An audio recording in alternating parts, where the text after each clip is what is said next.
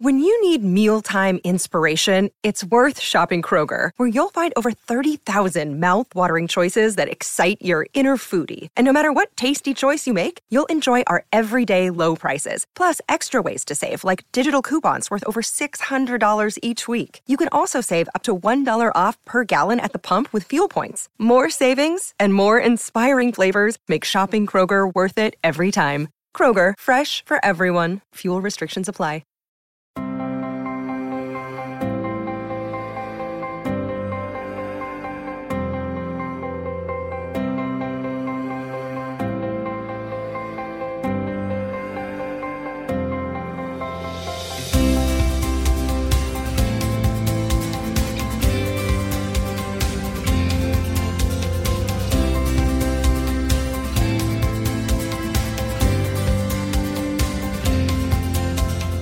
Good afternoon, everybody, and welcome to the fourth episode of Eagle-Eyed View and our podcast for Crystal Palace. I'm joined by Robert Warlow, who is the Crystal Palace digital reporter. Hi, Rob. Hi, Clive.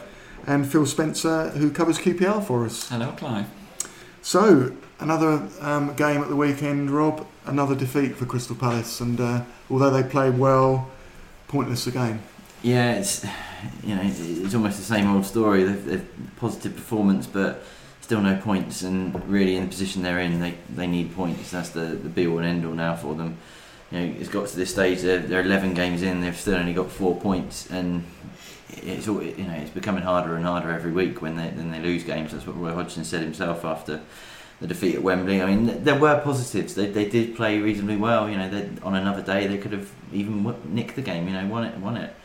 They had chances before Son's goal for Tottenham. Wilfried Zaha had a great chance. Mamadou Sakho in the first half. Scott Dann had a header saved by Paolo Gazzaniga. So they had their chances, and they certainly weren't blown away by Tottenham. Tottenham, I didn't think were brilliant on the day.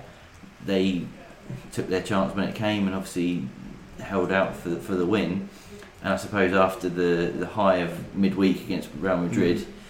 I saw a few of the pundits saying that it was never going to be that positive again. It probably was going to be a bit of a flat performance, and it did feel a bit flat, to be honest, on Sunday from a Spurs perspective.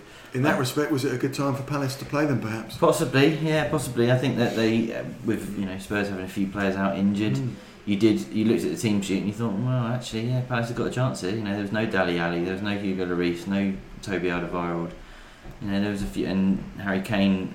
Yes, was back, but was he fully fit? I don't know. He didn't have his best game on Sunday, and perhaps it was a good time for Palace to play Tottenham. But unfortunately, they still found a goalkeeper who had a good game, and a goalkeeper on his debut for Tottenham. I think a lot of Tottenham fans were probably a little wondering, like, who's this guy, in goal, and what's he going to be like? But actually, he saved them on more than one occasion.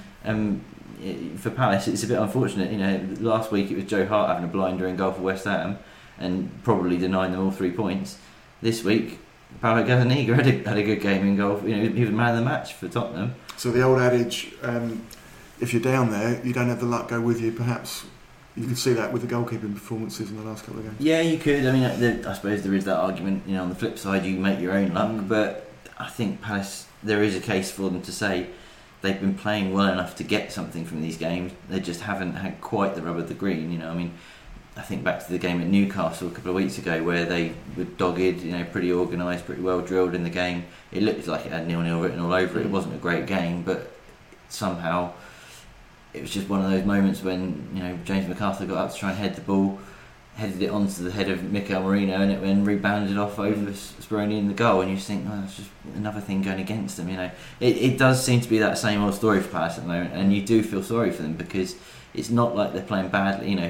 If you were to look at the table without watching any of their games, and you saw 4 points from 11 games, you'd be thinking, God, they must be poor. But actually, they're not playing that badly. In reality, they should be on 10 or 12 points at the moment. There are games, Man City, Man United apart, they got well beaten at those places, but they're not going to be the first, they're not going to be the last teams to do that this season. So those two you can kind of take out of the equation. But other games, Liverpool away, Burnley away, Newcastle away, Tottenham away, all four of those, they could easily have taken a point or all three on from various different ones of those. They should be on more points than they are, and yes, they are in the position they're in, but it's got to change soon. They've got to start picking up points, because otherwise it becomes a really tall order. Even if they win one game, which they have done, you get that lift from that game, don't you? But then if you don't follow it up with a win or two after that, you're back to square one again, because the other teams are picking up points. Yeah, it's tricky. I mean, when they did actually have the win, it was unexpected. No one thought they were going to go and beat Chelsea at home. I think most people had already written it off by the time that they'd been to Man City, they'd been to Man United, and they were like, Chelsea up next, right, it'll be 8 games without a win then, or 8 games without a point. And for them to go and surprise Chelsea as they did, I think, you did want them to try and go and back it up. And although, they were, as I said, unfortunate against Newcastle, they got a point against West Ham, and that felt, with it being such a late goal, that did feel like, that could be a turning point for them. That's the moment they kick-start again. And then it's brought back down to earth a little bit on Sunday, when it's not a poor performance, but a poor result in the end, coming away with another defeat. You just think, well, it's got to change at some point, and you really hope so. I think it's difficult, because obviously the 2-2 against West Ham, you're saying that you wanted that to be a turning point, and that could still be the case. I mean, no one's really expecting Crystal Palace to go and get a result away at Tottenham, so I think the weekend that's something of a free swing, and the fact that they're putting such a good performance there, that can only be a positive. But then looking at the fixtures that they've got coming up, they're a lot more winnable, the games that they've got coming up. I mean, the next game for Crystal Palace after the international break is Everton. Obviously they're going to have a new manager in place by then, so bit of an unknown. You don't know what's going to be coming from Everton. But then after that you've got Stoke, Brighton, West Brom, Bournemouth, all games that arguably are winnable, and so if you can get a couple of results out of those, the picture changes quite significantly. Yeah, I think, to be honest, this run of the next 8 games, I think it is before Christmas, really will define Palace's season, because if they can pick up the points that they, on paper, you feel should get, then they all of a sudden things start to look brighter, and they can start looking up, and who can we catch? Whereas at the moment, they're 6 points from safety, and every defeat that they have, that safety mark is being pushed a little bit further away from them, and you just think, well, actually, if you're now 2 wins away from it, if it becomes 3 or 4 or 5, all of a sudden it's, well, we're a long way away from getting out of it. At the moment, 2 wins is not disastrous. They could do that and get out, but it's you can't let it go on for too much longer. The trouble is, you've got the likes of those clubs then looking at Palace saying, right, we mustn't lose this game. It makes it even harder for Palace to win. The likes of Stoke City aren't going to maybe go out and win. If they've got a buffer of 5-6 points, they'll want to maintain that buffer. So that makes it even harder for Palace to go out and try and win the game. They will, I mean, I think it feels right that, no one probably would have expected them to go win at Tottenham. So it was almost a case of a free hit.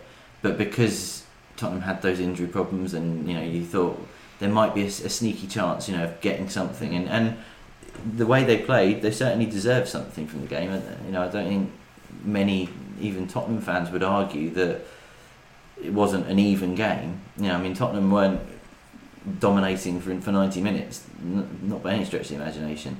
And so there are the positives in that, for Palace, because you say, right, well, we can compete against the likes of Tottenham. We've done it against Liverpool, we've beaten Chelsea, but it's all right doing it against those sides when perhaps there's not so much expected of Palace. It's now when the onus is on them, in these upcoming games, particularly the home ones. You look at Everton, Stoke, Bournemouth, and you think, right, Watford, they're all before Christmas, and you think, well, if Palace are going to get out of it, they're the teams they've got to beat, because they're the ones they're trying to catch. And people like Wilfried Zaha, there's a lot of pressure on him, isn't there, to keep producing those magic moments. What do you think about that, Phil? Well, me and Rob were actually talking about it this morning, and I was just saying that Crystal Palace, they always seem like the kind of team that they're going to have enough quality to get out of it. That's kind of my view on it. I mean, you look at Wilf Zaha, you think of Christian Benteke, you think of Andros Townsend. They're all players who, on the day, can make the difference. And those days haven't been happening so far this season. But you look at the team and you think there's definitely some wins in there. So although the table doesn't look fantastic at this point, you wouldn't put it past them getting even 4 wins from these next 8 games at all. And then, like I said before, the picture does look a lot different. It just takes a couple of those players to rise to the occasion and ultimately do what they're capable of. Yeah, I think we've seen with Wilfried Zaha the impact he's had since he's come back from injury. I mean, he is there's no doubt about it. He is Palace's talisman. You know, when he's on song, Palace generally have a better performance, and he's got that ability to produce something from nothing. You know, a bit of moment of magic that all of a sudden gets them out of a hole they're in, or you know, like they did against West Ham. That goal in the 97th minute, you know, the game's looking like it got away from them, and all of a sudden he pops up, finds that little yard of space and gets the ball into the bottom corner past Joe Hart, and everyone, Selhurst Park erupted. You know, he is capable of that, and Palace need that from him. But I mean, I wrote a piece online last week to say that they also need others to do that as well, because, you know, yes, Christian Benteke is out injured at the moment. He's nearing fitness as far as I'm aware. He's, you know, they're hoping he'll be back in training over the international break. We don't know yet whether Everton will come too soon for him, but he should be back within this next run of games. And you do look at it and you think, right, well, Christian Benteke is a goal scorer, isn't he? He's proved it at Aston Villa. Yes, he didn't have a great spell at Liverpool, but he still scored a few goals there. He scored 17 goals in his first season at Palace last year. If they can create the chances for him, he's going to put the ball away. You know, he's whether it's in the air, he can score with his feet. He will score goals. The difficult thing at the moment, and I saw that on BT Sport, the game was on BT Sport the weekend, and Owen Hargreaves and Jermaine Genius were discussing this and saying, how do you fit him back into the team at the moment? Because Palace have found a way of playing without him while they've had to. And Zaha and Townsend, because they're not natural strikers, are probably causing, you know, you could argue more problems for defenders because they don't know how to defend against it. You know, they're not playing against a traditional target man up top, which you would say Benteke is. You know, they run the channels, they can produce that moment, they can go past people. Benteke is not that style of player. He's not as mobile. You know, he's still a good player, but you've got to play to his strengths. Weren't the stats a little bit damning before he got injured with getting in the box, his touches in the opposition box? I mean, yes, that could be the way Palace are playing, maybe. And could be, yeah. I think, you know, I don't want to sound particularly like, well, I'm not sounding like Roy Hodgson at all, but Roy Hodgson said at the weekend that, you know, did he have faith in statistics? Statistics can be, you know, skewed or taken the wrong way. I agree with that to a point. They can be. I think the stat that he hasn't scored yet this season doesn't lie. You know, he still played 8 or 9 games before he got injured, and he didn't score a goal. So yes, there is that, and you could argue maybe he's not been quite making that right run or getting into the right position. You know, how many times do you hear someone say, "Oh, he was in the right place at the right time to score a goal"? Well, yes, you could perhaps argue Benteke hasn't been in that right place enough this year, but I think he is still Palace's biggest goal threat when he's in the team. You know, because if Palace can play to his strengths and they can put balls into the box for him, aerially there aren't many better players in the Premier League. You know, he's got such an aerial prowess that you think, well, if the ball's up there in the air, 8-9 times out of 10 he'll win the header and he'll get the shot on target, header on target. So I think when he does come back, Palace have got to play to his strengths, and like Jermaine Genius said, they've got to find a way of playing with Townsend, Zaha and Benteke. They did it last year, so it's not beyond them to do it.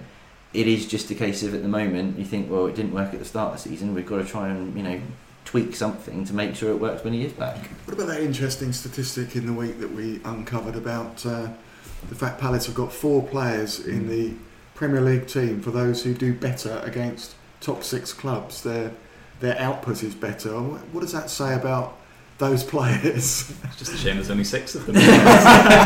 Possibly. I think, yeah, again, statistics can be viewed the wrong way, can't they?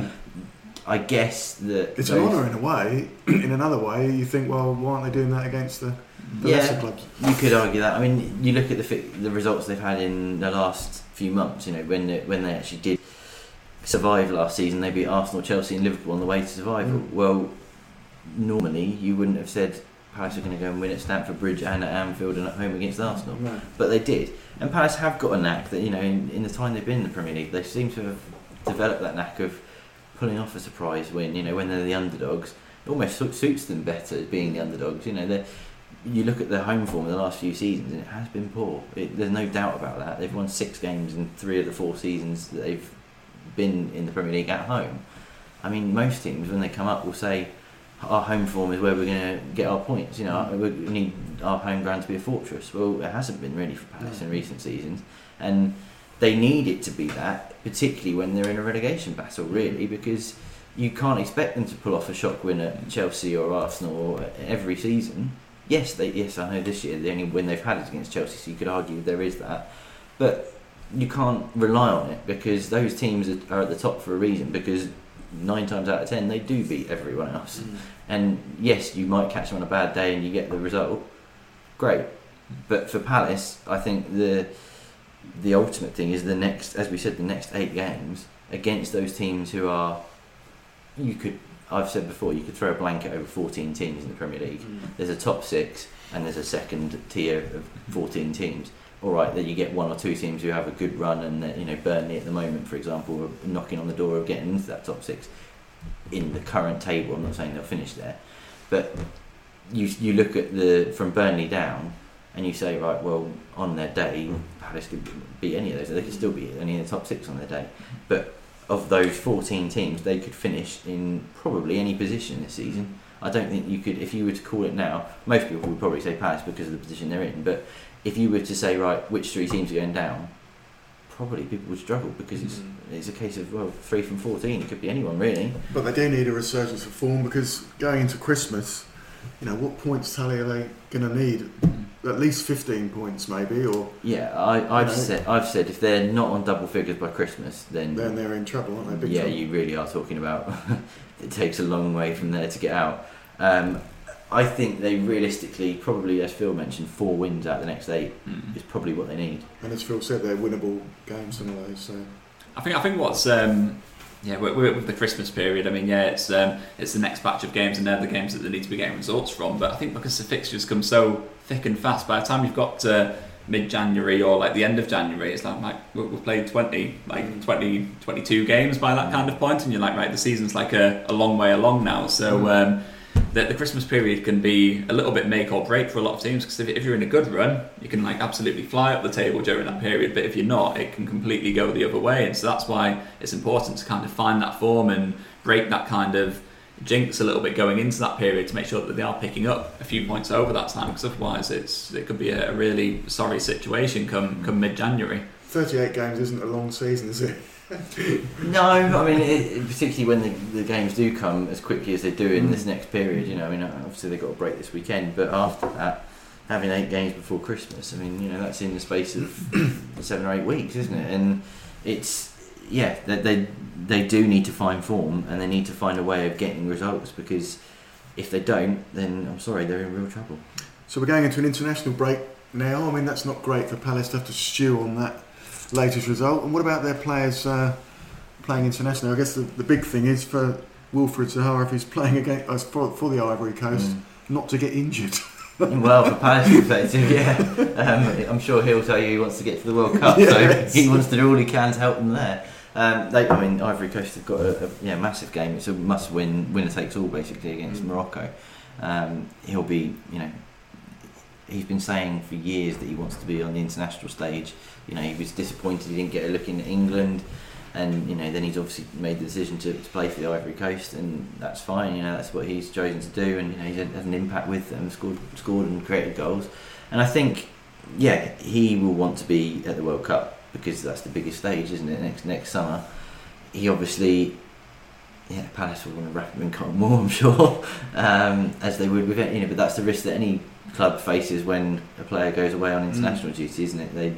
They're always thinking, right, well, we don't want anyone to come back injured. There is that chance. I suppose particularly when some players are involved in friendlies, you kind of think, well, are they really injured, the players that are pulled out beforehand? Well, I don't know. That's an issue as well. I mean, if a player is 50-50, perhaps like a Harry Kane, maybe. Well, sorry, you're not fit to play for England, but I'm sure he'll be playing in the next Tottenham game. Maybe, but then I suppose clubs will look at it and say, well, if they're going to play for a qualifier for their country, you understand it, fine, they're going to play for it in a big game. When they're playing a friendly, do they want to just say, right, well, can you only play in 45 minutes, or give them 20 minutes if you're trying out other people? If they're key to the team, then yes, they're probably going to play, aren't they? I mean, Zaha is the main man, you could say. and there'll be the biggest worry about him. There's only one game. You've got to hope he gets through that game, gets Ivory Coast to the World Cup, and he stays fit. I think that's it. I mean, there's the positive side to that as well. I mean, with Crystal Palace going into the international break with on such a poor run of form, it can go the other way as well, though, because if Wilfried Zaha goes away, has a blinder for the Ivory Coast, qualifies for the World Cup, it'll come back brimming with confidence, and maybe it's that kind of perspective, that kind of confidence that you could come back with and inspire the team to a result in the next couple of games. So obviously there is the risk with injuries and that kind of thing, but sometimes players going away, having an experience with the international team, whether it's a positive one, it breaks them away from the from the grind at the training ground. Go away, have a good time, come back, bring some confidence with them, and then the team got a new lease of life going into the next batch of games. So that's the glass half full side of it anyway. But it's like Benteke coming back. That might give the rest of the players a huge lift. Yeah. Defensively, if you're a defender and you're thinking your team doesn't score a lot of goals, there's so much pressure to keep a clean sheet or to try not to concede. But if you know you've got a Zaha or a Benteke scoring goals every week, that pressure is alleviated a little bit. Yeah, a little bit, but then you can't rely on one man or two men to do it all. It's got to be a collective thing, and I think that's what Roy Hodgson's been keen to stress. Yes, he's praised Wilfried Zaha for the impact he has had since he's come back from injury, and there's no doubt he has had an impact. But you can't rely on one man to do it all. If one man is going to save you, then you're probably in more trouble than you think, aren't you? They've got, as Phil said before, Palace on paper have got enough players, good players in that squad, that they shouldn't be in the position they are.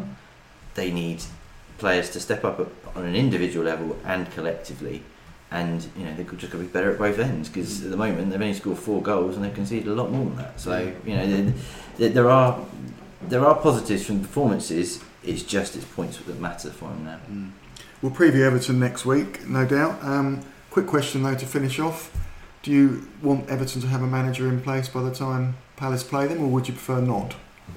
I think it depends who the manager is. But it always gives a club a lift, doesn't it, with a new boss coming in? It does. Obviously there's been strong links with Sam Allardyce. I mean, if that happens, that'll be quite the story around that game, with him coming back to Palace as his first match in charge of Everton, if he does take the job.